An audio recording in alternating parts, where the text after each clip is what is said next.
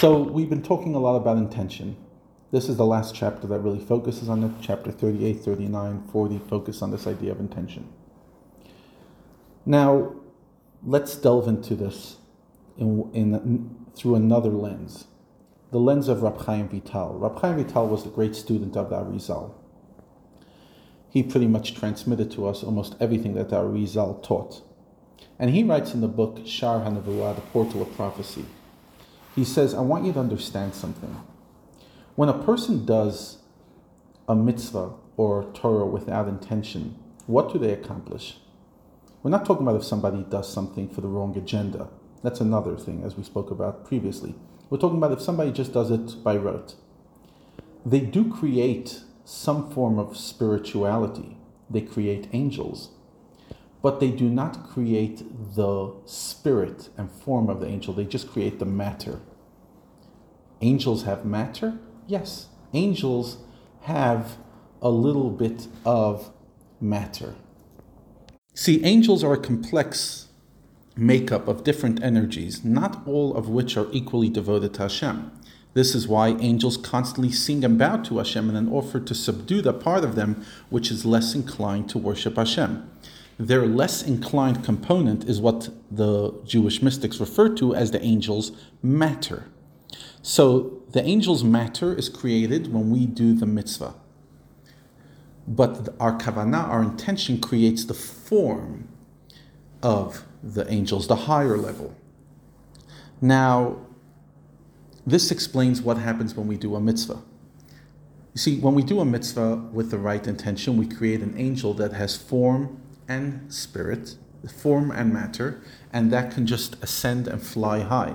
If not, we just create angels that are half-baked realities. They only have matter, they don't have form. So what happens when we do a mitzvah without kavanah, without intention? As we said, it doesn't go up to Hashem. What does it mean it doesn't go up to Hashem? We create angels, but we create superficial angels. We create angels that don't really tap into the energy of this world. As we said, when a person does things by rote, a person does a mitzvah through the innate love, they rise to the world of Yetzirah. If they do it through intellectual love, they rise to the level of Briah. So when we do it without intention, we do create the angels in those worlds, but they're on the superficial part of the world. The angels don't manage to tap into the real part of the world. What's the real part of the world? God's energies, God's 10 sfirot, God's 10 faculties. That can only be tapped into when we do things with intention. So we've been saying a lot of Kabbalistic concepts, and for the next few days we will continue as well.